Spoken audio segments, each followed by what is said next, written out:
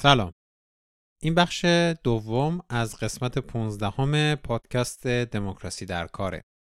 قسمت 15 به موضوع سرمایه داری نظارتی یا surveillance capitalism اختصاص داره. تو قسمت قبل درباره فلسفه به وجود اومدن سرمایه داری نظارتی و تولدش و اقدامش به انباشت اطلاعات و انباشت مازاد رفتاری اشاره کردیم. این فرم جدید سرمایه‌داری رو با فرم کلاسیک سرمایه‌داری که سرمایه‌داری صنعتی بود مقایسه کردیم. موضوع انباشت سرمایه در سرمایه‌داری صنعتی رو با انباشت سرمایه اطلاعاتی یا مازاد رفتاری در سرمایه‌داری نظارتی مقایسه کردیم و به هر حال یه دید کلی از وضعیت امروز سرمایه‌داری نظارتی در دنیا ترسیم کردیم. تو این قسمت بیشتر می‌خوایم درباره سازوکارهای انباشت مازاد رفتاری یا انباشت اطلاعات رفتاری انسان‌ها و نحوه مال خود کردن این عرصه توسط بیگ تک یا شرکت‌های بزرگ های تک مثل گوگل، آمازون، فیسبوک و اینا صحبت کنیم. چطور میان یه عرصه‌ای رو مال خودشون میکنن و با سنگ‌اندازی و به تأخیر انداختن فهم همگانی از این موضوع سعی میکنن تا جایی که میشه تو اون عرصه پیش برن که دیگه برای دنیا جا بیفته که این عرصه مال اون هاست. این رو من و علی توی این بخش از پادکست خیلی مفصل توضیح دادیم. دیگه خیلی بیشتر توضیح نمیدم و مقدمه چیزی نمیکنم. بریم سر اصل مطلب.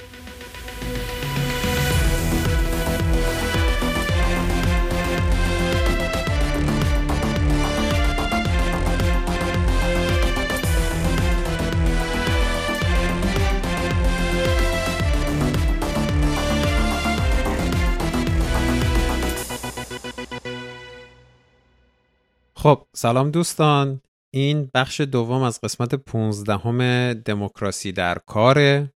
اول این بخش توضیح دادم که تو بخش اول قسمت 15 درباره چی صحبت کردیم. این قسمت بیشتر میخوایم درباره داستانها و با جزئیات بیشتر درباره سرمایه‌داری نظارتی صحبت کنیم، سازوکارهاش رو ببینیم، اینکه چجور تونست خودش رو بر مسند سیستم‌های اجتماعی و اقتصادی بنشونه صحبت کنیم و سازوکارهاش رو همونطوری که گفتم با دقت بیشتری و با جزئیات بیشتری نگاه کنیم.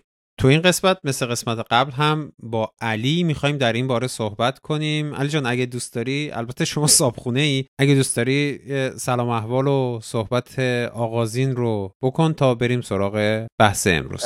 سلام محمد، مرسی از دعوتت. خوشحالم که دوباره میتونیم در مورد این موضوع صحبت کنیم. سلام بر دوستان و شنوندگان پادکست دموکراسی در کار. امیدوارم که بتونیم بحث خوبی رو در کنار محمد پیش ببریم. خیلی هم عالی، مرسی. بیا از اونجا شروع کنیم که من یه بک‌گراندی یا پیش زمینه‌ای از اتفاق افتادن و شروع سرمایه‌داری نظارتی بگم. خب از اینجا شروع میخوام بکنم که تو دهه 90 میلادی که یواش یواش اینترنت داشت در کشورهای توسعه یافته بیشتر باب میشد، تقابلی همیشه وجود داشت بین دولت‌ها و شرکت‌های بزرگ که تلاش داشتن اطلاعات مردم رو جمع کنن. حالا نه به این صورت، اون موقع اصلا درک مردم و درک دولت‌ها از حریم شخصی چیز دیگه بود، اما همیشه دولت‌ها تلاش داشتن از حریم شخصی حمایت کنن، اجازه ندن حتی نهادهای خودشون نظارت عمومی رو گسترش بدن. مثلا همین دوربین هایی که توی ملأ عام بوده، نمیدونم اطلاعاتی که دولت‌ها یا شرکت‌های بزرگ از مردم جمع می‌کردن، حالا نه به صورت آنلاین، هر اطلاعاتی. همیشه سعی می‌شد قوانین و مقرراتی تصویب بشه در کشورهای توسعه یافته منظورمه که از حریم شخصی مردم حمایت بشه. حالا خیلی سطحی اینو من اینجا اینطوری توضیح میدم. اما بعد از 11 سپتامبر این حریم شخصی و نظارت عمومی که در تقابل بودن، در اثر ترسی که ایجاد شده بود، بازی به نفع نظارت عمومی عوض شد. یعنی همه تلاش‌های نهادهای حامی حریم شخصی متوقف شد، تلاش‌های دولت‌ها برای قانونگذاری در این عرصه متوقف شد به نفع امنیت عمومی. چون یه وضعیت فوق‌العاده ایجاد شده بود. برنامه نظارت عمومی دولت آمریکا که CIA و NSA ایجادش کرده بودن اون موقع هم وجود داشت، ولی بعد از 11 سپتامبر به شدت گسترش پیدا کرد که منجر به نظامی شدن عرصه اینترنت شد. این نظامی شدن اینترنت به قول خانم شوشان زوبوف در راستای این بودش که CIA و NSA و نهادهای امنیتی آمریکا بتونن کوچکترین حرکت رو توی اینترنت تحت نظر داشته باشن از بین این همه اطلاعات مختلفی که اون موقع تو اینترنت وجود داشت و بتونن حرکت‌های مشکوک و ارتباط‌های مشکوک به اعمال تروریستی رو از بین همه اطلاعات دیگه تشخیص بدن و استخراج کنن. به عبارتی رفتار تروریست ها رو پیش بینی کنن. دولت ها نه تنها مقررات هایی که وجود داشت برای حفاظت از حریم شخصی رو تقریبا یواش یواش کمش کردن و ملغا کردن این مقررات رو، بلکه سعی کردن قوانینی هم بذارن که کمک کنه به این نظارت عمومی یا public surveillance. این وضعیت فوق العاده و این تغییر قوانینی که اون موقع به وجود اومد به گوگل برای بزرگ شدن در عرصه نظارت و جمع‌آوری اطلاعات و بزرگ شدن توی این چیزی که ما بهش میگیم سرمایه داری نظارتی خیلی کمک کرد. تو این اوضاع گوگل به CIA و NSA برای اینکه بتونن برنامه نظارتشون رو گسترش بدن خیلی کمک کرد و خب مسلماً از این طریق سرمایه برای خودش جذب می‌کرد. اون دوران یه قانونی تصویب شد به نام پتریوت اکت که فاندینگ های بسیار و بودجه های بسیاری رو برای این برنامه نظارت عمومی توی دولت آمریکا تصویب کرده بود و سرازیر می‌کرد به شرکت‌ها و نهادهای امنیتی و نظارتی دولت آمریکا. قسمتی از این فاندینگ ها هم برای مانیتور کردن و مشاهده کردن و تحت نظر داشتن اینترنت بود. همه اینا برای اینکه بتونن رفتارهای مشکوک تو اینترنت رو زیر نظر داشته باشن و بتونن یه قدم از تروریست ها اگر میخوان حمله کاری چیزی انجام بدن جلوتر باشن. یعنی با این توجیه این کار انجام شد که یه جورایی به عبارتی رفتار تروریست ها رو زودتر حدس بزنن یا پیش بینی کنن. پس تا قبل از 11 سپتامبر دولت در مقابل گوگل و همچین شرکت‌هایی وجود داشت. البته اون موقع فقط گوگل بود به این صورت، اما بعد از 11 سپتامبر 2001 گوگل شد یکی از مؤلفه‌ها و المان‌های ضروری این نظارت عمومی برای دولت آمریکا. از اون دوران یه برنامه دولت آمریکا داشت به نام Total Information Awareness TIA. این برنامه اینطور بودش که نهادهای نظارتی سعی می‌کردن هر چه اطلاعات که میتونن به صورت فله‌ای از اینترنت جمع کنن و روی سرورهای NSA ذخیره کنن. یه شرکت دیگه هم CIA تأسیس کرده بود، یعنی سرمایه‌گذار اصلیش بود، به نام اینکیوتل که تو سال 1999 فکر کنم تأسیس شده بود، که قبل از 2001 برنامهش یه سری کارهای آزمایشی و نوآوری توی همین امکانات نظارت عمومی و اینجور چیزا بود. اما بعدش با سرازیر شدن فاندهای زیاد و قراردادهای خیلی بزرگ به این شرکت شد هسته مرکزی تلاش‌های CIA برای نوآوری تو عرصه نظارت عمومی و این مازاد رفتاری. برنامه پیشبینی رفتاری CIA و NSA و نهادهای اطلاعاتی آمریکا از اون موقع شروع شد. تو سال 2003 تو تابستون 2003 گوگل و CIA یه قرارداد 2.7 میلیون دلاری امضا کردند که برای اون موقع گوگل خیلی قرارداد بزرگی حساب میشد، که در بین اون اطلاعاتی که تو برنامه Total Information Awareness جمع شده بود و باقی اطلاعاتی که در سرورهای CIA و NSA وجود داشت یه موتور جستجو بسازه و اینترفیس و صفحه اصلی موتور جستجو هم دقیقاً این صفحه گوگل تو اون سالها بود. این قرارداد فکر کنم 1-2 سال زمان داشت و حتی گوگل مجانی 1 سال دیگه هم تمدید کرد، چون هم تجربه بهتری داشت کسب میکرد، همین که خود شیرینی بود، هم دسترسی به این اطلاعات رو به دست می آورد دیگه. خیلی چیز مهمی بود.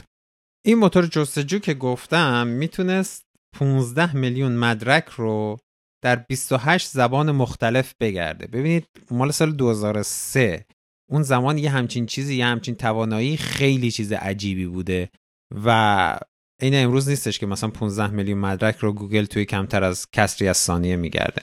موتور جستجوش توی یه جور ویکی‌پدیای امنیتی که بین تمام نهادهای امنیتی آمریکا مشترک بود میگشت اسم این دایره المعارف هم بود اینتلوپدیا و با سرویس گوگل همه اداره‌های امنیتی میتونستن تو اونجا بگردن، با همدیگه اطلاعات رد و بدل کنن و اینا رو به همدیگه وصل کنن. تو سال 2004 گوگل یه شرکتی رو میخره به نام کی هول که یه شرکت نقشه برداری ماهواره‌ای بود که به وسیله یه فردی به نام جان هنکی تأسیس شده بود. اما سرمایه‌گذار اصلی این شرکت همون اینکیوتلی بود که تو سال 99 با سرمایه سازمان سیا تأسیس شده بود. این کیهول شد ستون فقرات گوگل مپ و تمام سرویس های نقشه گوگل تا به امروز. این رو داشته باشید. برمیگردیم به موضوع. تو سال 2009 هم گوگل و اینکیوتل با همدیگه توی استارتاپی که توی شهر بوستون شروع به کار کرده بود سرمایه گذاری کردن به نام ریکوردد فیوچر که دقیقاً استارتاپ کارش این بود که اینترنت رو اسکن کنه و آینده رو پیش بینی کنه.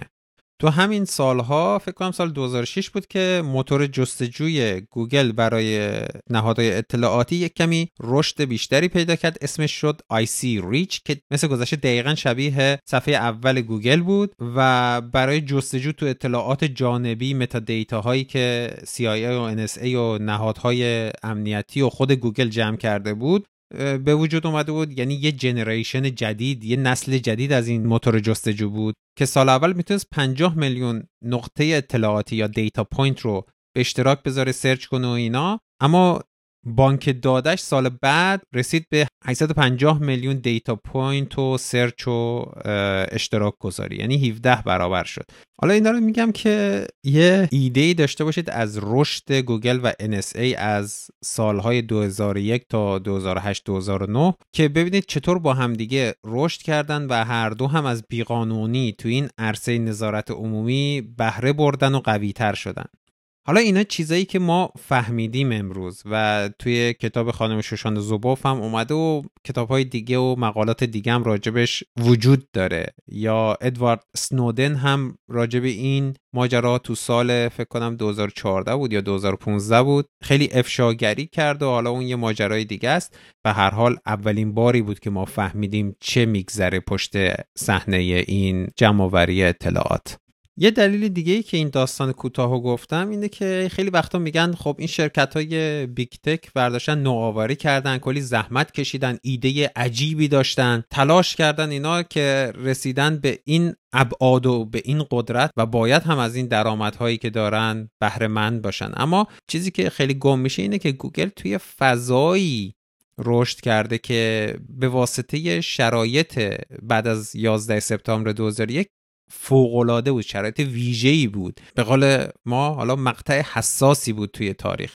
و توی این قراردادها و فاندینگ هایی که از نهادهای اطلاعاتی آمریکا گرفته که اونا هم توسط مالیات ها اداره میشن، گوگل درآمدهای سرشاری رو هم از پول مالیات مردم داشته. یعنی شرایط ویژه‌ای به وجود اومده، نهادهای امنیتی اومدن عرصه رو فراهم کردن، گوگل هم تو این عرصه بی رقابت و بی قانون شروع کرده رشد کرده و کلی از رشدش هم مدیون قراردادهایی بوده که با نهادهای امنیتی آمریکا داشته. جوری که بدون وجود اون شرایط ویژه، فضای بی قانون که اون هم گوگل مدیون دولت و سیستم حکومت آمریکاست و بدون قراردادهای دولتی که از نهادهای امنیتی گرفته، اصلا گوگل امروز نمیتونست این شکلی وجود داشته باشه. این یه تاریخ کوتاهی بود درباره وضعیتی که باعث شد گوگل به وجود بیاد به این شکل. مرسی محمد. من فکر میکنم نقطه خوبیه، یعنی با همین مفهوم سروایلنس اکسپشنالیزم آدم میتونه شروع کنه و یکی از به اصطلاح ویژگی‌های اصلی سرمایه داری نظارتی رو از طریق همین مفهوم وضعیت استثنایی که بعد از سال 2011 در آمریکا و در کل جهان به وجود اومد بشناسه. و همونطور که گفتی این وضعیت استثنایی یعنی ما وارد یه وضعیتی شدیم که قوانین دموکراتیک دیگه بر اون حاکم نیست. این از نظرگاه رابطه شرکتی مثل گوگل با دولت خیلی به ما آگاهی میده، ولی از طرفی ما میتونیم نگاه خود بنیانگذاران گوگل رو هم ببینیم که اینا اصلا چه تصوری داشتن. برای بنیانگذاران گوگل این بود که اینا دارن در یک قلمروی فعالیت میکنن که این قلمرو همونطور هم که توی قسمت قبل صحبت کردیم یک قلمرو بکر و دست نخورده است و یه جورایی برای اینا یافتن این قلمرو مساوی بود با تولید ثروت. اریک اشمیت یه جمله‌ای داره، میگه که در عصر دیجیتال ما یک جهان تازه داریم. این جهان آنلاین جهانی هست که تابع قوانین دنیوی نیست، قوانین این جهان نیست و در اصل جهان آنلاین یک جهانیه که به اصطلاح بیقانونه، تابع هیچ قاعده‌ای نیست و موقعی که اینا این ادعا رو مطرح میکنن ما رو به یاد حرف اکثر به اصطلاح سیاحا یا تجار قرن 19 میندازه که توی قرن 19 اینا میرفتن و قلمروهایی رو پیدا میکردن مثلا در آفریقا یا در بخش‌هایی از آسیا و میگفتن که این زمین‌ها و این سرزمین‌های عقب مانده هستند، مردمشون مردمی هستند وحشی. در نتیجه این قلمروها بیرون از قلمرو قانون قرار میگیرن و بر این اساس اینا می اومدن قانون خودشون رو پیاده میکردن و قانونشون هم چیزی نبود به جز همین مثلا کسب سود و منفعت از طریق به بردگی کشوندن مردم، از طریق کار طاقت فرسا و سخت اینا تولید ثروت میکردن و ما یک چنین اتفاقی رو میبینیم که توی دوران سرمایه داری نظارتی هم رخ داد. یک قلمرو بیقانونی که در اصل توسط شرکت‌های های تک کشف میشه و بعد میان از اون طریق تولید ثروت میکنن و نه فقط اینا به این مسئله اذعان دارن و صحه میذارن بلکه حتی براش توجیه میارن، توجیه‌های مختلفی ارائه میکنن توی گفتگوهاشون. مثلا توی سال 2011 فکر کنم من هم این نکته دیدی که اریک اشمیت موقعی که در مورد سی او سابق اینتل صحبت میکنه، اندی گروف که خودش اصلا یه شخصیت ضد دموکراتیک بود، اندی گروف میگه که ایده گروف این بود که شرکت‌های های تک 3 برابر سریعتر از کسب و کارهای عادی حرکت میکنن، سرعت حرکتشون 3 برابر بیشتره و دم و دستگاه دولت هم با سرعتی 3 برابر کمتر از کسب و کارهای عادی در حال حرکتن. پس یک گپ یا یک شکاف 9 برابری وجود داره، یک اختلاف سرعت وجود داره. بر این اساس میشه این نتیجه رو گرفت که شرکت‌های های تک باید بدون توجه به الزامات جهان دموکراتیک، بدون توجه به الزامات دولتی با سرعت برن جلو، خودشون قانون بذارن یا حتی قانونای خودشون هم اونجایی که لازم هست زیر پا بذارن، مطمئن نباشن که دولت به اونا نمیرسه. هممونم این جمله اصلا اریک اشمیت توی یک کنفرانسی گفته بودش که ما بهتره یک کشوری داشته باشیم همین شرکت‌های تک برن اونجا، کشور خالی نه، با مردم، که بتونن تمام اون آزمایش‌های رفتاری و کارهایی که برای پیشبینی آینده و تغییر رفتار مردم و اینجور چیزا میخوان انجام بدن رو اونجا بدون اینکه نهادهای دموکراتیک موی دماغشون بشن و اینا بتونن راحت انجام بدن. کاملا عین همین بارون‌های دزد قرن 18 یا 19 اینا میگفتن ما آره باید بریم یه جایی، تنها راه تولید ثروت و تولید ثروت مازاد اینه که قانون وجود نداشته باشه و علاوه بر این تمام این اتفاقا توی یه بستر نئولیبرالیستی هم افتاد. ما اون وضعیت استثنایی که تو در موردش صحبت کردی بعد از 11 سپتامبر وجود اومده بود، خب سبب شد که خیلی اینا رابطه محکمی با قدرت پیدا کنند. از طرفی عناصری از جهان نئولیبرال هم وارد قضیه میشه. مثلا چطوری از طریق همین تفسیرهای دلبخواهی و مندرآوردی که از قانون اصول و مثلا امندمنت های قانون اساسی آمریکا اینا ارائه میدن. مثلا یک چیزیش که خیلی جالبه اینه که توی فرست امندمنت میگه که همه آدم ها حق آزادی بیان دارن و کسی نمیتونه به این دلیل که من یا شما یک حرفی زدیم ما رو مؤاخذه کنه یا مورد بازخواست قرار بده و دولت هم یکی از وظایف دولت حمایت کردن از این حق منه. حالا تصور کن اینا اومدن گفتن که آزادی بیان، اگه ما بگیم اکشن یا کار یه شکلی از بیان هست به لحاظ فلسفی، بیایم اینو توضیح بدیم که آقا من کارهایی هم که میکنم شکلی از بیان کردنه، پس دولت نمیتونه به کارهایی هم که من میکنم در حیطه بیزینس و کسب و کار من گیر بده. کسی نمیتونه من رو از این طریق مورد بازخواست قرار بده. و خب میبینی علی این یه بک‌گراندی هم داره. تو دهه 80 فکر میکنم یا دهه 70 خاطرم نیست، یه تفسیری از قانون اساسی آمریکا میشه که حق آزادی بیان که تو متمم اول قانون اساسی اومده، تو فرست امندمنت اومده، رو به شرکت ها هم تسری دادن. یعنی در اصل فرض کنید حق آزادی بیان کسی که نوشته منظورش این بودی که آدم ها بتونن حرف خودشون رو بزنن دیگه و به خاطر حرف زدن دچار محظوریت و ترس و اینجور چیزا نشن، تحت تعقیب قرار نگیرن. اما اومدن این حق رو به شرکت ها تسری دادن و بعدش خیلی بیشتر هم توی عرصه های دیگه هم تفسیرهای گوناگونی کردن که این هم که الان تو داری میگی یه قسمت از این تفسیرهای عجیب و غریبیه که از این متمم اول قانون اساسی شده. یعنی بر اساس حرف تو این شرکت ها یه شخصیت تازه‌ای پیدا کردن که انگار اون شخصیت بتونه بهره مند بشه از یک سری مواهب حقوقی انسانی که مثلا حق و حقوقی داره.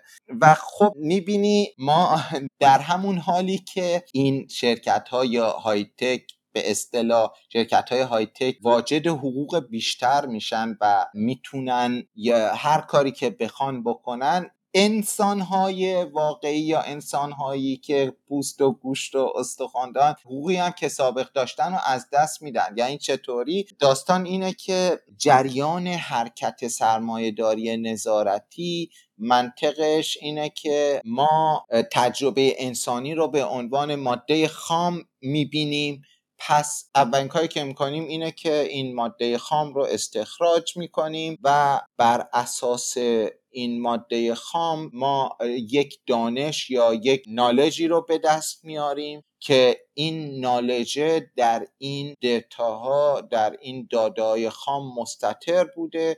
بعد الان که این نالج رو به دست آوردیم، این دانش رو نه در اختیار همگان بلکه فقط در اختیار اون کسانی قرار میدیم که خودمون میدونیم و برامون میتونه منجر به سود بشه و بر این اساس تصمیم میگیریم. و این فرموله که این چیزی که الان توضیح دادم نسبت knowledge، authority and power یا همین معرفت یا دانش و اقتدار و قدرت رو بیان میکنه که شوشان زوبوف اینو بر اساس این فرمول بیان میکنه که چه کسی میداند، چه کسی تصمیم میگیرد و چه کسی تصمیم میگیرد که چه کسی تصمیم بگیرد.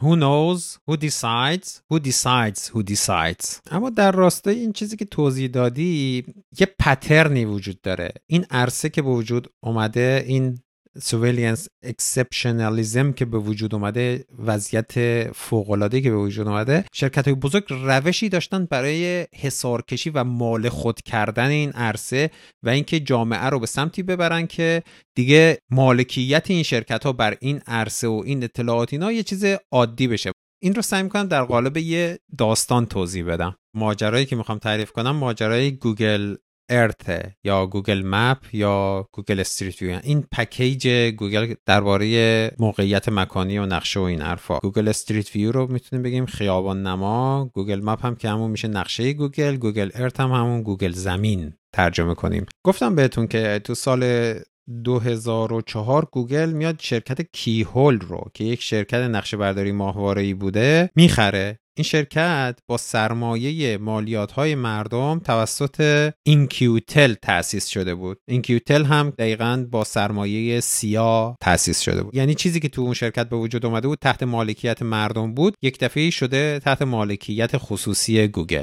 وقتی که گوگل این شرکت رو میخره، آقای جان هنکی هم که این شرکت رو تأسیس کرده بود میاد عضو تیم مدیریتی گوگل میشه، مخصوصا گوگل استریت ویو. توی همون سالهای 2006-2007 توی یه پست وبلاگی خیلی کوچولو گوگل میاد میگه که ما میخوایم سرویس استریت ویو یا همین خیابان نما رو راه بندازیم و خیلی هم توضیح نمیدن چی کار میخوام بکنن. فقط میگن که مثلا شما میتونید به صورت مجازی تو خیابان‌ها قدم بزنید و خیابان‌ها رو ببینید و اینا. این چیزی بوده که قبل از به وجود اومدن گوگل استریت ویو اعلام عمومی شده. بعد شروع کردن به عکس برداری ها. این ماشین گوگل استریت ویو تو خیابونا میرفت و عکسای 360 درجه میگرفت و اینا رو آپلود میکردن روی نقشه گوگل. به این طریق داشتن میگفتن این فضایی که وجود داره، این عرصه عمومی که وجود داره برای ماست که ما بتونیم تصاحبش کنیم. یعنی ما میتونیم هر جوری که دلمون بخواد از این عرصه عمومی عکس برداری کنیم، این اطلاعات رو هر جوری که دلمون بخواد پالش کنیم، هر جوری که دلمون میخواد منتشر کنیم و ازش استفاده کنیم. میخوام اون پترن رفتاری گوگل رو تو این داستان توضیح بدم. اینجا دست گذاشته روی عرصه‌ای، گفته این مال منه. یعنی دستش گذاشته روی محله ها، خیابون ها، نماهای ساختمون، آدم هایی که اینجاها هستن، ماشین هایی که تو این فضا هستن. گفته این اطلاعات، این عکس گرفتن از اینها و جمع آوری اطلاعات مال منه، من میتونم این کار رو انجام بدم. چرا؟ چون اینا فضای عمومیه و مردم در فضای عمومی انتظار حریم خصوصی ندارن یا نباید داشته باشن. از کسی اجازه نگرفتن برای این کار، دستشون رو گذاشتن روی یه عرصه‌ای و گفتن بعداً فکر میکنیم اگر عواقبی داشت چجوری باش برخورد کنیم. یه کار دیگه هم که کردن این که یه قسمتی از این اطلاعات رو به خود ما میدادن که ما میگیم وای وای مثلا چه چیز خوبی، ما هم موافق باشیم اینا به کارشون ادامه بدن. ولی گوگل استریت ویو همش این چیزی که گفتم نبود. یه پوششی بود برای یه سری کارهای دیگه که گوگل داشت میکرد. توی آلمان و ژاپن یه سری قوانین وجود داشته بر علیه همچین چیزایی که یه کسی بیاد به صورت فله عکس بگیره از شرایط و وضعیت عمومی و از عرصه عمومی، و نهادهای حافظ حریم خصوصی که این رو دیدن میان از این قوانین استفاده میکنن و اقامه دعوا میکنن بر علیه گوگل. بعد توی انگلیس هم توی روستایی میان جلوی این ماشین استریت گوگل رو میگیرن و فکر میکردن این میخواد به حریم خصوصیشون، فکر میکردن نه، میدونستن این داره میاد به حریم خصوصیشون تجاوز کنه و به این ماشین حمله کردن یا جلوش گرفتن که این نتونه اون عرصه‌ای که مال اینها بوده تا اون موقع رو تحت اختیار خودش بگیره. یعنی مقاومت هم درباره همین موضوعی که فقط بیاد عکس بگیره و اینو بذاره تو اینترنت وجود داشته و بر اساس اینکه یه سری جاها قوانینی وجود داشته بر علیه این جور جمع‌آوری و عکس برداری و فیلم برداری فله‌ای، اقامه دعوا میشه و این ماجراها همینجور ادامه داشته. تو این سالها گوگل هم داشته کار خودش رو میکرده تا اینکه تو سال 2010، یعنی 3 سال بعد از اینکه این ماجراها شروع میشد، کمیسیون فدرال حفاظت اطلاعات آلمان متوجه میشه که این ماشینای استریت ویو فقط عکس نمیگیرن از خیابونها. یعنی این برنامه استریت ویو یه جور پوشش بوده برای قلع و قم کردن و جارو کردن اطلاعات عمومی که در خیابونها وجود داره. اطلاعات وای فای های خصوصی مردم رو جمع می‌کردن. اگر وای فای پسورد نداشته احتمالاً هر چیزی که رد و بدل می‌شده رو ضبط می‌کردن و جمع می‌کردن، ولی البته اون موقع خودشون میگفته نه ما فقط مثلا اطلاعات عمومی وای فای ها رو جمع می‌کنیم. دقیقاً وقتی که این حرف رو زدن چند روز بعدش یه سری تحلیلگر امنیت داده توی فرانسه و هلند اومدن دیدن که دقیقاً گوگل داشته اطلاعات شخصی وای فای ها رو، یعنی هر چیزی که میتونسته جمع بکنه رو جارو میکرده. یعنی هر چیزی که شما از وای فای رد و بدل میکنید، البته اگر وای فایتون پسورد نداشته، که اون موقع اصلا روال نبوده مردم اینقدر پسوردهای عجیب بذارن، پسوردهای 1 2 3 4 هم احتمالاً هک کردن خودشون. بعد مشخص شده که ایمیل، آدرس وبسایت، پسوردهایی که رد و بدل شده، ایمیل هایی که به این و اون زده شده، اسم و شماره تلفن و اطلاعات اعتباری و بانکی و متن خود ایمیل ها و چت ها و این سایت های دیتینگ آنلاین که مردم رفتن و سایت های پورنی که رفتن و اطلاعات مکانی و اطلاعات درمانی و فیلم و ویدیو و صدایی که مردم رد و بدل کردن از طریق اینترنت و هیستوری اینترنت مردم و اینا رو قشنگ جارو کرده وقتی داشته از اون مکانها رد می شده. این رو متخصصین فرانسوی و هلندی و کانادایی به صورت مستقل هر کدومشون متوجه شدن این اتفاق افتاده. وقتی که اینا مشخص میشه یه قوقایی ایجاد میشه توی مخصوصا آلمان، سوئیس، فرانسه، هلند، ژاپن و دولت‌ها رفتن سراغ گوگل که ببینن دقیقاً چه اتفاقی افتاده که بعدش گوگل رو به دادگاه بکشن یا جریمه کنن یا قانونگذاری لازم رو برای این کار انجام بدن.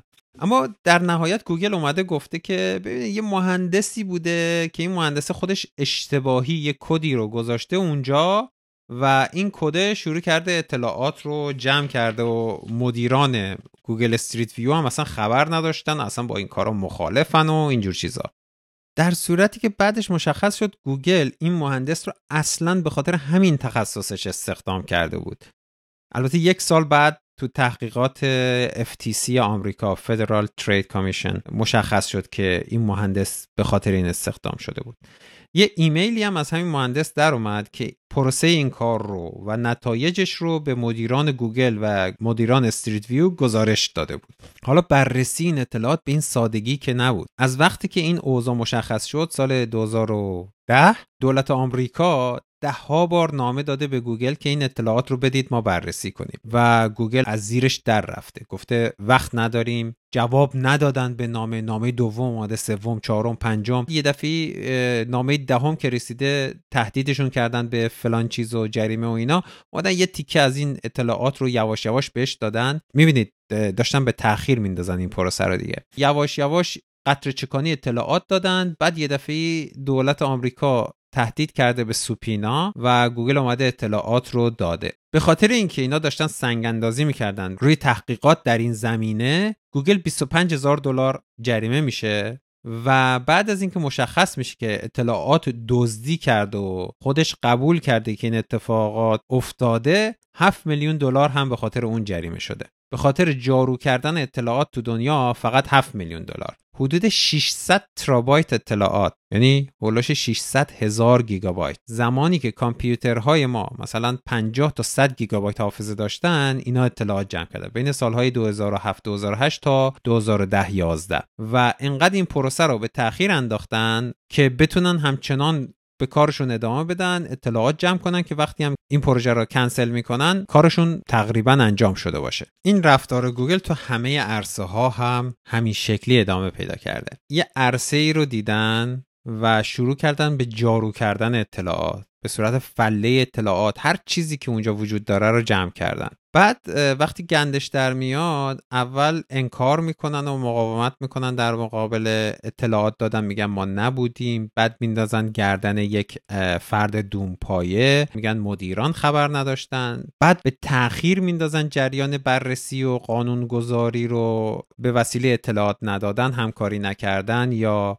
به وسیله لابیگری. بعد اگر این تحقیقات منجر به نتیجه‌ای بشه، سعی میکنن با لابیگری از قانونگذاری جلوگیری کنن و بعد دیگه که نمیتونن این کارها رو انجام بدن با جریمه موافقت میکنن و قول همکاری میدن و چون معمولا اینجور مسائل که میره دادگاه منجر به برگزاری دادگاه نمیشه. قبل دادگاه تو آمریکا میان مثلا با کسی که ازشون شکایت کرده توافق میکنن، همونجا توافق میکنن و یه پولی میدن و یه جریمه میکنن و کارشون رو توجیه میکنن، سرتا و هم میارن و میگن ببخشید ما دیگه نمیکنیم، از این به بعد مواظب هستیم. اینجا هم گفتن ببخشید، $7,000,000 پول دادن جریمه و گفتن ما از این به بعد سعی میکنیم خودمون پلیس خودمون باشیم. قول دادن که پلیس خودشون باشن و بعد که همه این آب و از آسیاب میفته شروع میکنن همون کارشون رو با یک روش دیگه تو یک جای دیگه ولی با همین پترن ادامه میدن. استریت ویو به کارش ادامه داد، یعنی با قوانین و مقررات مختلف یه جوری کنار اومد، اینا رو تونست توی روش هایی که کار میکنه ببینه این مقررات رو.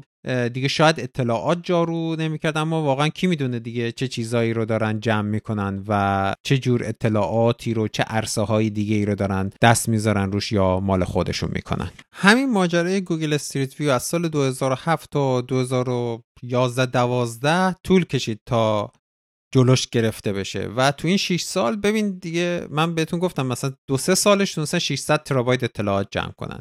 اینم تازه اطلاعاتیه که متوجه شدن دولت‌ها و نهادهای دموکراتیک و اصلا ما نمیدونیم بعدش دیگه چه اتفاقی افتاد، چقدر اطلاعات جمع کردن و در کنارش چه کارهای دیگه‌ای کردن. اینا چیزایی که فقط ما متوجه شدیم. با تأخیر انداختن 6 سال به کار خودشون ادامه دادن. این کاری که همیشه میکنن دیگه. به نظر من بحث استریت ویو که تو در موردش صحبت کردی نشون میده که ما چرا باید این قسمت و این مرحله رو به عنوان یک تحول در خود گوگل بفهمیم. و اگه یادت باشه ما در مورد اون یکی از تصویرهای کتاب با هم دیگه صحبت کردیم که این تصویر چقدر جالب میتونه توضیح بده که قوانین حاکم بر سرمایه داری نظارتی چیه و چطوری کلن این جریان حرکت میکنه. به اصطلاح اون عکس هم اسمش هست یا اون نمودار هم اسمش هست The Dynamic of Behavioral Surplus Accumulation، دینامیک انباشت مازاد رفتاری. من این عکس رو توی توضیحات پادکست یا توی شبکه‌های اجتماعی قرار میدم که شما اگه دوست داشتید ببینید دقیقاً داریم درباره چی صحبت میکنیم. ادامه بده. ببخشید. خواهش میکنم. خیلی خوب میشه.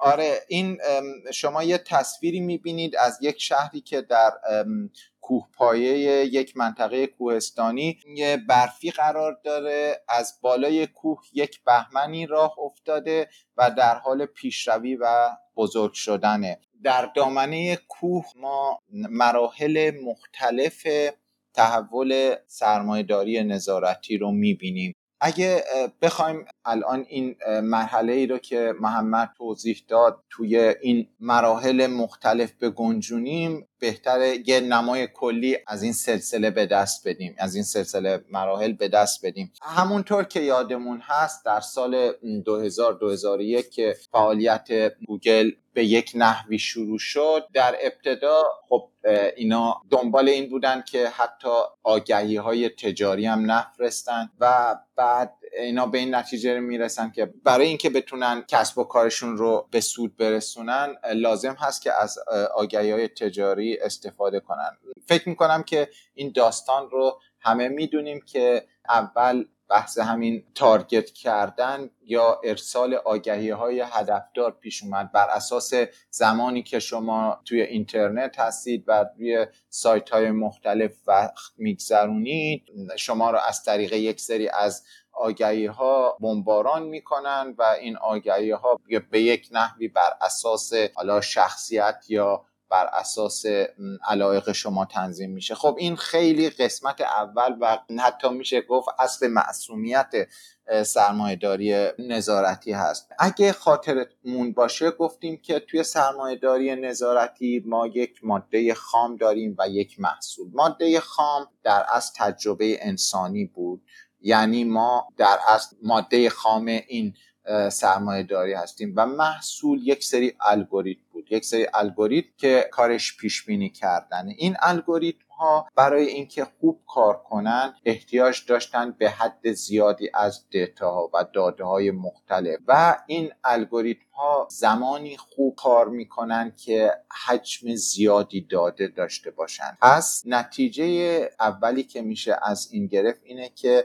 باید اینا قلمرو جمع‌آوری داده هاشون رو گسترده کنن. دوم، ما دو مکانیزم داریم در اقتصاد که تحت عنوان economies of scale و economies of scope تحت این عنوان نامیده میشه. economies of scope یعنی که تو میتونی از طریق تنوع دادن به محصول سود بیشتری کسب کنی و این اتفاقیه که ما میبینیم بسیار از شرکت‌های های تک الان به دنبالش هستن، سعی میکنن که محصولاتشون رو متنوع کنن. محصولات متنوع یعنی ورودی‌های متنوع. در نتیجه اینا باید یک سری ورودی‌های تازه داشته باشن. قبلش جهان آنلاین بود، جهانی که ما در اون وقت میگذروندیم و به اصطلاح عصر معصومیت. بعد از اون پای جهان فیزیکی میاد وسط، یعنی همین بخشای از پروژه مثلا گوگل ارث میتونه ذیل عنوان جمع آوری اطلاعات از جهان فیزیکی محسوب بشه. بعد ما زندگی روزمره رو داریم یعنی در اصل قراره که نه فقط از جهان، از جغرافیایی که در اون زندگی میکنیم، بلکه از کارهایی که آدم‌ها در این جغرافیا میکنن اطلاعات جمع بشه. یعنی اینکه من کجا میرم، مسیر حرکت روزمرم چطوریه، از چه وسایلی برای حمل و نقل استفاده میکنم و یه جورایی فعالیت‌های که همه ما در زندگی روزمره با اونها درگیر هستیم. از این طریق، از طریق ثبت این داده‌هایی که مرتبط هست با حرکت‌ها و فعالیت‌های زندگی روزمره ما، اینا میتونن یک سری پیشبینی‌های تازه در مورد رفتار ما انجام بدن و بر این اساس فرضاً سر راه ما یک سری از مغازه یا فروشگاه خاصی رو قرار بدن. یک نمونهش اینطوریه که اگه داده‌های مربوط به حرکت روزمره من رو یا حرکت هایی که من در آخر هفته انجام میدم، مسیرهایی که در آخر هفته مثلا من رانندگی میکنم موجود باشه و اینا میتونن بر اساس جمع آوری این داده ها مشخص کنن که توزیع جمعیت چطوریه و این رو میتونن بفروشن به یک کسب و کار مشخص، یا اینکه من الان در یک نقطه مشخصی قرار دارم، میتونن به من نوتیفیکیشن بدن که آره اینجا مثلا استارباکس هست، میتونی بری قهوه بخوری و فاصلت مثلا تا اون 500 متره. خب بعد از این پیشروی بعدی اینه که علاوه بر فعالیت‌های زندگی من میتونن از بدن من و از حالات روانی من، از شادی و غم و مجموعه هیجانات من هم داده جمع آوری کنن و این برمیگرده به تعبیه یک سری از سنسورها یا ابزار اندازه‌گیری که معمولاً همه آدم‌ها مشتاقانه حاضرن به خودشون آویزون کنن.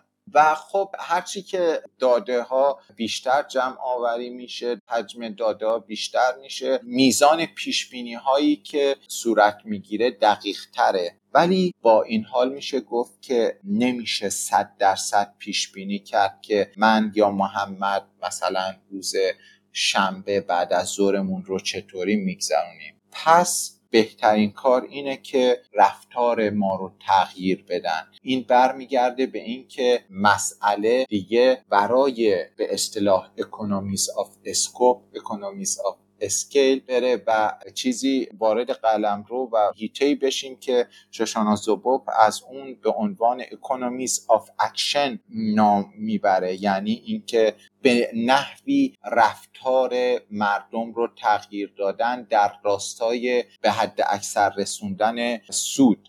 شوشانا زوبوف از این به عنوان کسب و کار واقعیت صحبت میکنه. این بهمنی که من در موردش صحبت کردم و از بالا و در دامنه این کوه در حال بزرگ شدن هست، موقعی که به انتها میرسه انقدر بزرگ شده که میتونه کل این شهری که در منطقه کوهستان قرار گرفته رو نابود کنه. و دلیل این که چرا این اتفاق میفته اینه که این شهر بر اساس یک سری چسب‌ها و بر اساس یک سری روابط انسانی ساخته شده. سرمایه داری نظارتی داره تلاش میکنه یا در اصل در مسیر حرکت خودش داره عناصری که سازنده زندگی اجتماعی هستن رو نابود میکنه. درست همون حرفی که زدی میشه توی یه داستان دیگه از گوگل اینا رو همه رو دوباره دید.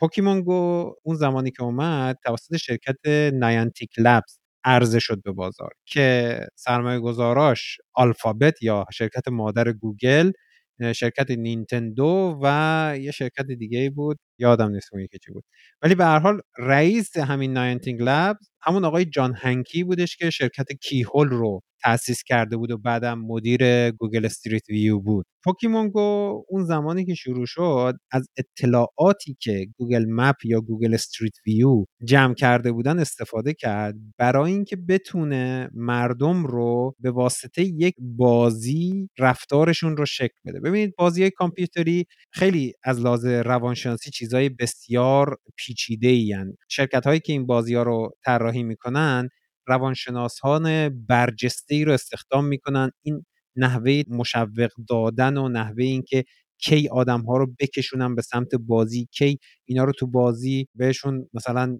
جایزه بدن، کی یه چیزی از دستشون گرفته بشه. این خیلی مسائل پیچیده، حالا من نمیخوام اینجا وارد بشم. این شرکت ناینتیک لبز اومد همین مسائل رو با اطلاعات رفتاری که گوگل از استریت ویو و گوگل مپ جمع کرده بود قاطی کرد و اینطور بودش که شما یه دونه موبایل دارید، این موبایل وقتی که بازی رو نصب میکنید دسترسی بهش میدید به تمام سنسورهای موبایل و این اسمارت فون یا گوشی هوشمندتون، دوربینش، سنسور جی پی اسش، نمیدونم میکروفونش، همه اینا در اختیار بازی قرار میگیره برای اینکه اون اکسپریانس، اون تجربه بازی رو بهتون بده.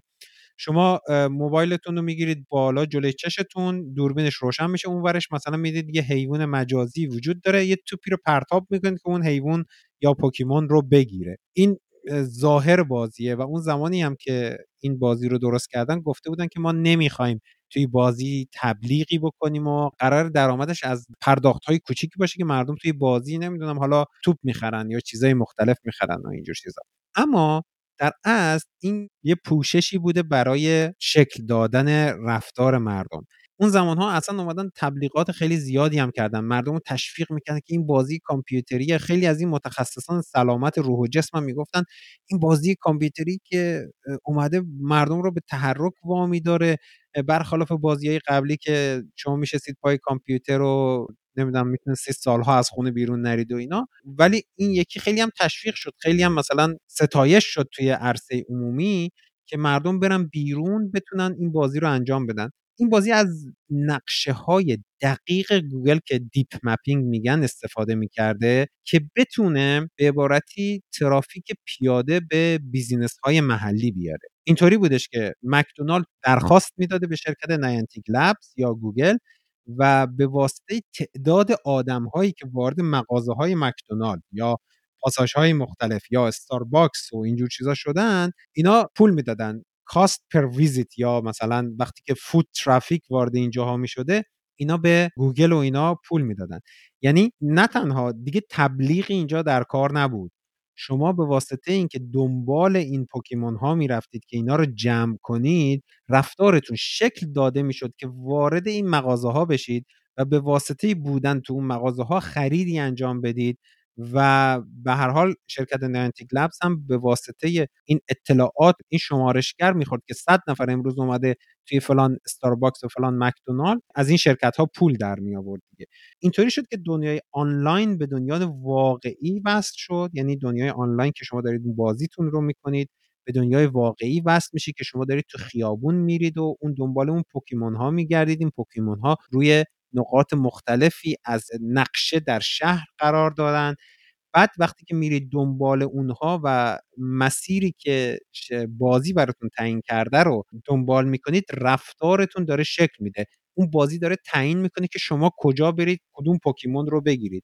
مثلا اگر یه زمانی میخواستن جمعیت زیادی رو بکشونن به یه منطقه‌ای، یه دونه از این پوکیمون های بسیار نایاب رو میذاشتن اونجا و اینطور میشد که تعداد زیادی آدم از سراسر شهر پا میشدن میرفتن اونجا که بتونن یه همچین پوکیمونی رو بگیرن و جزء کالکشن یا کلکسیون خودشون نگه داشته باشن. حالا در این وسط ما واقعا نمیدونیم که پوکیمون گو چه چیزهای دیگه ای رو جمع کرده. دوربین موبایل ها روشن بوده وقتی که داشتید دنبال این موجودات میرفتید. طی بررسی هایی که متخصصین حریم شخصی و متخصصین داده انجام دادن، پوکیمون گو اطلاعات بسیار زیادی رو رد و بدل میکرده با سرورش که مثلا شاید نقاط مختلف شهر رو نقشه برداری کرده یا اطلاعات مکانی شما که در چه ساعت روز کجاها هستید رو جمع آوری کرده، اینو وصل کرده به پروفایل شخصی شما به واسطه اینکه خب شما با یه موبایل، با یه مک آدرس، با یه ایمیل یا با یک پروفایل شخصیتی به اینجا وصل شدید که گوگل هزاران هزار دیتا پوینت دیگه ای راجع به شما داره. الان بعد از یه مدتی که این پوکیمون گو یواش یواش تبش خوابید، ما همچنان نمیدونیم این دستاورد پوکیمون گو چی بوده. یعنی ما نمیدونیم بعدها از این اطلاعات چه استفاده‌ای خواهد شد. ناینتیک لب هم هیچ اطلاعاتی درباره مقدار اطلاعاتی که جمع کرده، اینی که کجاها رو جمع کرده، چه چیزایی رو جمع کرده، اینا رو به چی ربط داده هم نداده. ولی شما الان متوجه شدید که دنیای آنلاین به دنیای فیزیکی چجوری ربط پیدا کرد، چجوری رسید به اون ته کوهپایه‌ای که عکسی بود که علی مطرح کرد که اونجا رفتار ما داره دیگه شکل پیدا کرده در جهت افزایش سود برای بنگاه‌هایی که دارن این کاست پر ویزیت رو به گوگل یا ناینتیک لب میدن.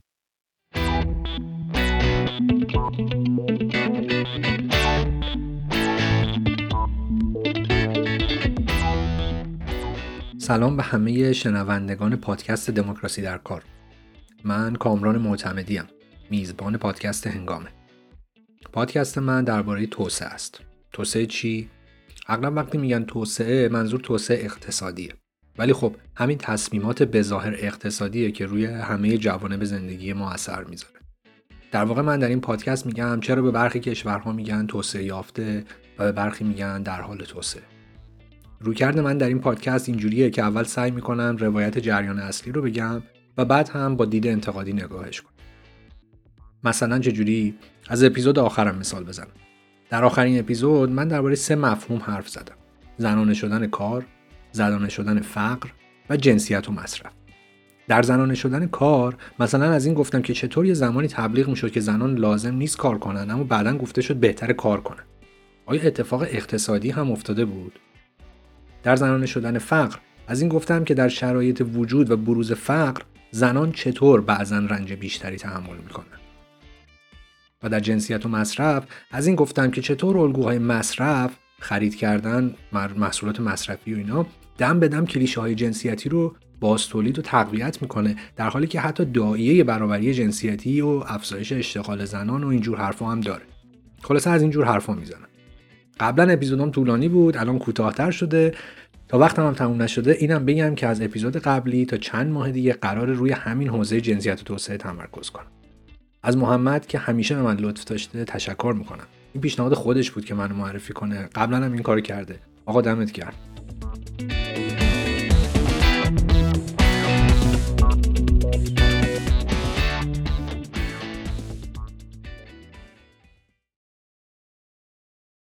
در بحثت به یه نکته اشاره کردی که به نظرم لازمه یه کمی در موردش تأمل کنیم و این که ما واقعا نمیدونیم دارن چه کار میکنن، یعنی چه اتفاقی داره توسط شرکت‌های های تک میفته. مسئله اینه که خود این پنهانکاری نشونه یک واپسروی هست در تاریخ. شاشانا زوبوف از این ذیل عنوان برگشتن به دوران قبل از گوتنبرگ صحبت میکنه. هممون میدونیم که با اختراع دستگاه چاپ کتاب مقدس از دست کشیش‌ها بیرون اومد و در اختیار همگان قرار گرفت و این یعنی اینکه دسترسی به معرفت یا دانش همگانی شد.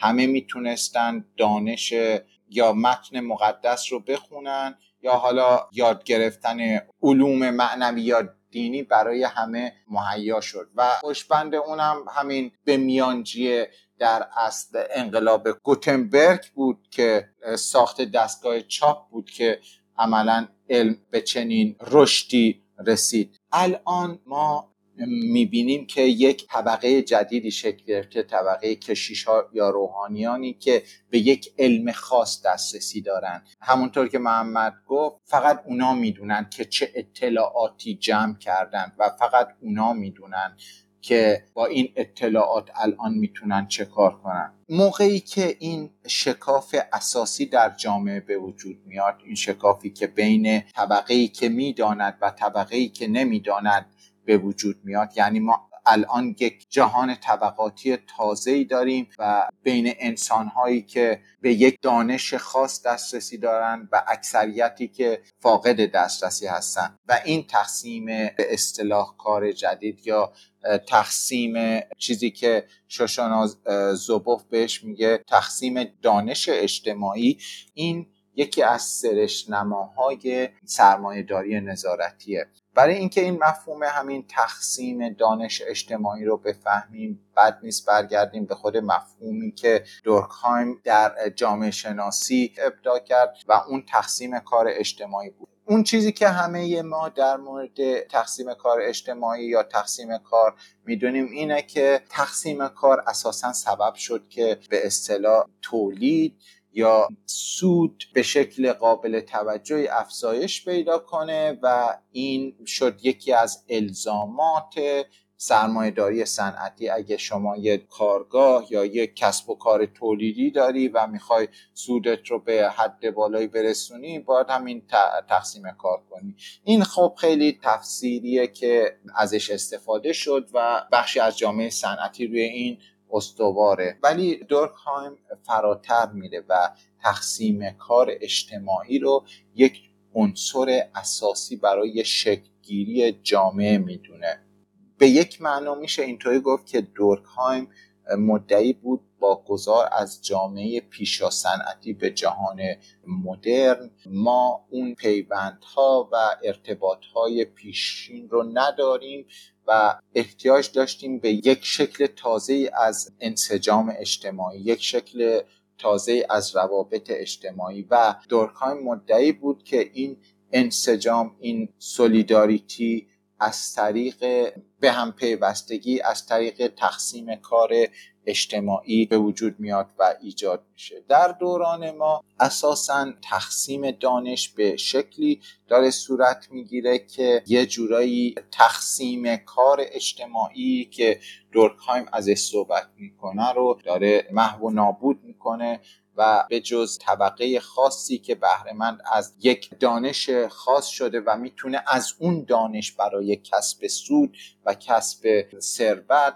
استفاده کنه، بقیه دارن در یک سلسله مراتبی، در یک روندی از عرصه اجتماع هست میشن. و این در اصل میشه گفت یکی از تفسیرهای این تصویری هست که گفتیم شوشان زوبوف توی کتابش گذاشته که این بهمنه موقعی که اونقدر بزرگ بشه کل شهر رو نابود میکنه، یعنی اساسا زندگی شهری رو میتونه نابود کنه، چون که هم از یه طرفی اون تصوری که ما از انسان مختار، انسانی که میتونه خودش تصمیم بگیره و میتونه خودش کار انجام بده رو نابود میکنه و هم پیوستگی اجتماعی. خب من برگردم به مفهومی رو که تو هم شروع کردی با مثال پوکیمون، اینکه چطوری ما یک تغییر در رفتار اجتماعی داریم، یک شکلی خاصی از تغییر در رفتار انسان‌ها. میشه نمونه‌های دیگه از مثلا قلمرو بیمه زد. الان که به عنوان مثال داده‌هایی که مرتبط هست با نحوه رانندگی من جمع آوری میشه و این داده ها به اون شرکت بیمه‌ای داده میشه که من مثلا خودرو یا ماشینم رو در اون شرکت بیمه کردم. اون شرکت بیمه میتونه بر اساس نحوه رانندگی من میزان ریسک من رو اندازه گیری کنه، من رو به عنوان یک مشتری ارزیابی کنه، هزینه ای رو که از من میگیره تغییر بده یا مبلغ بیمه سالانه من رو کم یا زیاد کنه. این تو قسمت اولشه که مثلا اطلاعات کمی داره، مثلا میدونه تو چقدر تند رفتی، کجاها رفتی، سرعتت چقدر بوده، شتابت زیاد بوده اینا. بعد تو مرحله بعد که دیتا پوینتاش بیشتر میشه میگه که مثلا نمیدونم روی اسکرین ماشینت یه چیز میگه آقا اگه بخوای تند بری یه دفعه بیمت میره بالا. حالا میشه این قضیه رو باز کرد که مثلا الان شرکت مثل تسلا میخواد بیمه خودش رو راه بندازه که ماشین‌های خودش رو خودش بیمه کنه. خب حالا شما چرا میرید اون بیمه رو میخرید؟ چون که احتمالاً میاد براتون ارزونتر میکنه. اما این اختلافی که اینجا دارن از سود کمتری که اینا میگیرن بابت حق بیمه ها رو تو یه جای دیگه جبران میکنه. الان ماشینای تسلا که ماشین الکتریکیه کاملا وصل به اینترنت، یعنی یه ماشین هوشمند، یعنی یک از این گوشی هوشمنده که بهش چرخ وصل شده. این میتونه تمام رفتار شما رو مانیتور کنه که شما چطور رانندگی میکنید، کجا میرید، شتاب دارید، کیها میرید بیرون، چند ساعت در روز توی ماشینتونید. همه این اطلاعات وقتی که جمع میشه یه پروفایلی از شما ساخته بشه که فردا پس فردا که شما میخواید برید بیمه بکنید ماشینتون رو، میگه که خب شما آدم پرخطرید، حق بیمه‌تون اینقدره، اگر میخواین حق بیمه‌تون کمتر بشه فلان چیز رو ماشینتون نصب کنید. اون فلان چیز بهتون میگه که هر زمانی که سرعتتون زیاد شد یا رفتار پرخطر داشتید یا یه جا فرمون بد گرفتید، جای بدی رو به عنوان پارک انتخاب کردید، اون یه دفعه بهتون آلارم میده، میگه آقا اینجا این کارو نکن، من توصیه میکنم بری اونجا. اینجوری داره دیگه رفتار ما شکل پیدا میکنه. این بستگی به همون دیتا پوینت هایی داره که این شرکت ها میتونن از ما جمع کنن دیگه. دقیقاً. و حتی میتونن جلوتر برن و اینه که خب درسته من بعضی وقتا دوستم با سرعت بیشتر برم، بعضی وقتا دوست دارم چه میدونم پرخطر رانندگی کنم، ولی داستان اینه که اینا میتونن دامنه کنترلشون رو افزایش بدن. این حقی رو که من دارم، مثلا حق رانندگی پرخطر رو ازم بگیرن.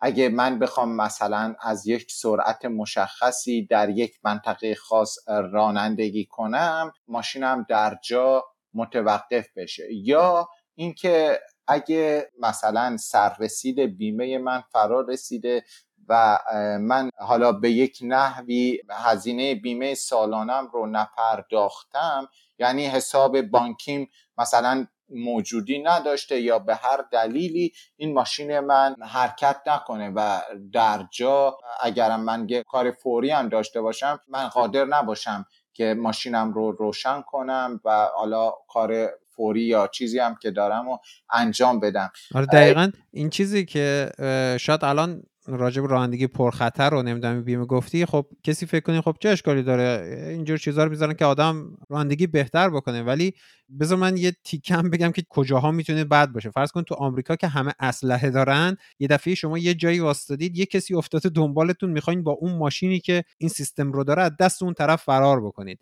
که میبینید که تو آمریکا چقدر شوتینگ وجود داره.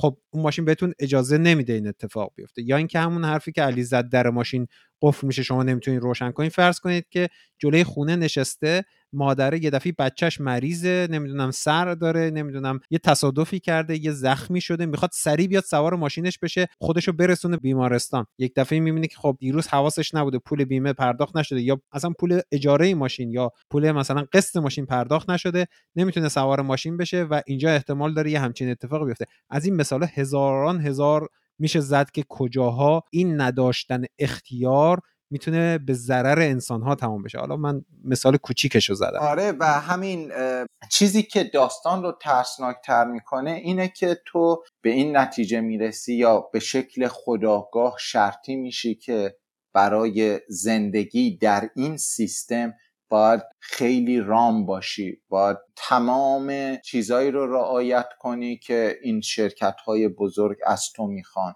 عملاً کل زندگیت میشه مجموعی از اصول و قواعد نانوشته یا نوشته توسط شرکت‌های بزرگ و بر اساس اون اصول و قواعد تو زندگی روزمرت رو شکل میدی. ولی خطر بزرگتر میدونی چیه علی؟ این مرحله اوله. مرحله بعدش اینه که این شرکت ها دست در دست حکومت ها، دست در دست حکومت های غیر دموکراتیک که نظارتی روش نداریم، یا حتی همین حکومت هایی که ظاهرا دموکراتیکن ولی تحت نفوذ لابی های قدرت و ثروت وجود داره، مثل آمریکا که الان رأی مردم کلا یه چیزی رو بخواد تغییر بده شاید 10% تاثیر داشته باشه، رأی کورپوریشن هولش 60-65% تاثیر داره. دست در دست همچین دولت‌هایی دیگه فقط مسئله نمیدونم اجاره ماشین و رانندگی درست و اینا نیست دیگه. مسئله اینه که یه سری انسان‌هایی وجود داشته باشن که عین میکروارگانیسم‌ها هر کاری که دولت میگه انجام بدن، هیچ وقت اعتراض نکنن، به هر کسی که اونا تشخیص میدن برن رأی بدن، یا اصلا در مرحله بعد دیگه رأی دادن ها به این شکلی که ما امروز میدونیم دیگه وجود نداشته باشه. شوشان زوبوف تو کتابش از بیگ برادر و بیگ آدر صحبت میکنه، اینو ما شاید تو قسمت بعدی باز کنیم. تشابهات حکومت‌های توتالیتر و اون نحوه توتالیتریسم و سرمایه‌داری نظارتی رو با هم دیگه مقایسه میکنه، اما این تهش دو مرتبه اینا به هم دیگه میرسن و دقیقاً جوری میشه که شما دیگه حتی بر علیه این حکومت‌های توتالیتر اعتراض، مبارزه یا مثلا جنبش یا تظاهراتی هم دیگه نمیتونید بکنید. این یه قسمته. یه قسمت بعدش اینه که خیلی خطرناکتر میشه که احتمالاً ما تو قسمت بعد میخوایم این رو بیشتر باز کنیم، مسئله اختیار و جبر و این حرفاست. دیگه به جایی شاید برسیم که اصلا ما اختیاری نداشته باشیم که فکر کنیم در مقابل همچین حکومتی میخوایم کاری انجام بدیم. این ترس اینقدر بزرگه من شاید دوست ندارم حتی بهش فکر کنم. خب همونطور که سرمایه‌داری صنعتی یک شکل خاصی از دولت رو لازم آورده بود، یک شکلی که ما تحت عنوان دولت حالا مثلا در دموکراسی غربی میدیدیم، سرمایه‌داری نظارتی هم خواه ناخواه یک تغییر اساسی در دم و دستگاه سیاسی ایجاد میکنه و ما نشانه های این تغییر رو کم کم میبینیم. یعنی چند سال اخیر زمزمه هاش هم همه جا شنیده شده که به اصطلاح لیبرالیسم غربی دیگه کار نمیکنه، اون چیزهایی که ذیل ارزش‌های جهان شمول دیده میشد اونها دیگه اعتبار و ارزش خودشون رو از دست دادن، شکل‌های خاصی از همین قومی گرایی و محلی گرایی داره رشد میکنه و اصلاً بالا اومدن همین حکومت‌های راست یا گروه‌های دست راستی هم در همین چارچوب توضیح داده میشه. به نظر من یکی از دلایل بالا اومدن حکومت‌های دست راستی این هست که خود سرمایه داری نظارتی پیش‌فرض‌های یک جامعه به اصطلاح لیبرال دموکرات رو داره از بین میبره. یعنی اون شکل خاص از تقسیم کار اجتماعی، انسان‌هایی که میتونستن در عرصه اجتماع فعال باشن و انسان‌هایی که لااقل در کاغذ واجد یک سری از حقوق بودن و میتونستن در قلمرو خصوصی خودشون یک زندگی خاصی رو داشته باشن. این خب داره از بین میره با رشد سرمایه داری نظارتی و این مسئله فقط جوامع غربی میشه گفت حتی بیش از کشورهای دیگه تحت تاثیر این بحران قرار خواهند گرفت. دقیقاً الان دنیا به جایی رسیده که یه تغییری لاجرم باید اتفاق بیفته. اون شیوه سرمایه‌داری صنعتی گذشته نمیتونه ادامه پیدا کنه. حالا دلایلش رو من خیلی توی پادکست و قسمت‌های مختلف صحبت کردم. سرمایه‌داری نظارتی رسیده به جایی که شاید دیگه همینی که فقط یه تبلیغ نشون بده ما بریم پول خرج کنیم بابت اون تبلیغ ها دیگه جواب نمیده، چون به هر حال پیش زمینه‌های اقتصادی این قضیه داره از بین میره، چون انباشت ثروت تو بالای جامعه داره خیلی زیادتر میشه و مردمی که اینا میتونستن ازش پول در بیارن دارن فقیرتر و فقیرتر میشن. باید یه تغییری توی سیستم اقتصادی دنیا اتفاق بیفته که سرمایه‌داری بتونه ادامه بده به زندگیش. اینجا هم یه تغییری که ما دیدیم سرمایه‌داری نظارتیه و عرصه های دیگه‌ای که این سرمایه‌داری نظارتی در آینده میتونه بهش دست پیدا کنه و از اونها کسب سود کنه، تغییرات در اون راستا میتونه اتفاق بیفته، یا اینکه در راستایی که مردم بتونن دموکراسی رو به محل کارها بیارن یا به جاهایی که داره این ثروت‌ها تولید میشه بیارن، جنبش‌های اجتماعی بره به سمتی که این شرکت‌های بیگ تک رو خورد کنه و بتونه دموکراسی واقعی، یعنی چیزی که مردم از اون جایی که ثروت داره تولید میشه بتونن تصمیم بگیرن که با این ثروت چه اتفاقی بیفته، یا این وره یا اون وره دیگه. من این رو حالا شاید بتونیم تو قسمت بعد بیشتر باز کنیم. حرف دیگه ای داری علی در این باره؟ نه خیلی ممنون. فکر میکنم تمام اون چیزایی که قرار بود در این قسمت بگیم و گفتیم. امیدوارم که تونسته باشیم قسمت‌های دیگه از این کتاب و توی این گفتگو برای شنوندگان دموکراسی در کار روشن کرده باشیم. من دیگه بحثی ندارم. مرسی. من امیدوارم که این کتاب سریع ترجمه بشه، بقیه بتونن از مطالب بسیار مهم و جذاب این کتاب بهره مند بشن. اگر واقعا میتونید انگلیسی بخونید این کتاب رو توصیه میکنم همین الان دست بگیرید و خوندن. ما حتی نتونستیم تو این قسمت یه خراشی بدیم راجع به داستانی که این کتاب داره صحبت میکنه. شاید کلیتش رو گفتیم، ولی با خوندن کتاب اون درکتون چندین مرحله از این موضوع بیشتر خواهد شد. امیدوارم به هر حال این کتاب به فارسی به زودی در دسترس مردم قرار بگیره. مرسی علی. مرسی محمد و خدا نگهدار. منم از همه دوستان که تا اینجا گوش کردن تشکر میکنم و خدا نگهدار تا قسمت بعد.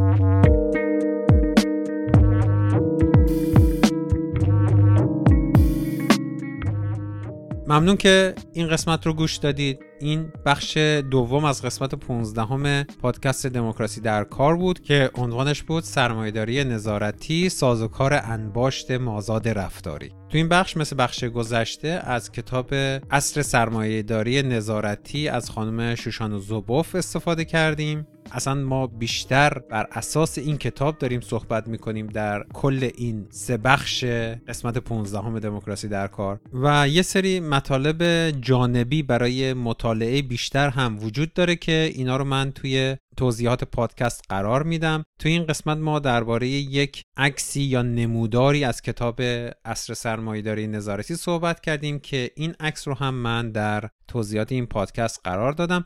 یه مقاله خیلی خوب هم در سایت میدان منتشر شد با ترجمه دوست عزیزمون آقای بابک که توی بخش اول سرمایه‌داری کرونا تو دموکراسی در کار پلاس در خدمتش بودیم. مطلب بسیار خوب و مهمیه که یک مصاحبه است با خانم شوشان زوبوف.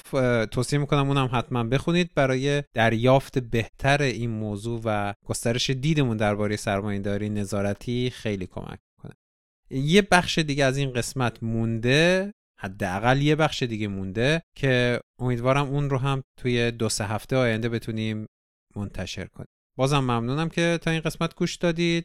دموکراسی در کار رو به دوستانتون و آشنایانتون معرفی کنید، مخصوصا این بخش سرمایه‌داری نظارتی که واقعا دربارش کم حرف زده شده به فارسی. حداقل ما تلاشمون اینه که آگاهی در این زمینه و آگاهی انتقادی درباره سیستم اقتصادی سرمایه‌داری رو گسترش بدیم و اینکه شما دموکراسی در کار رو به بقیه معرفی کنید بزرگترین کمک.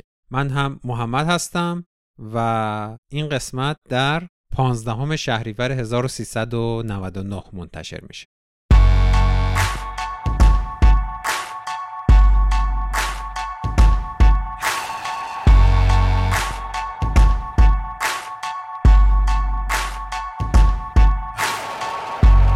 Take a look around me, taking pages from a magazine.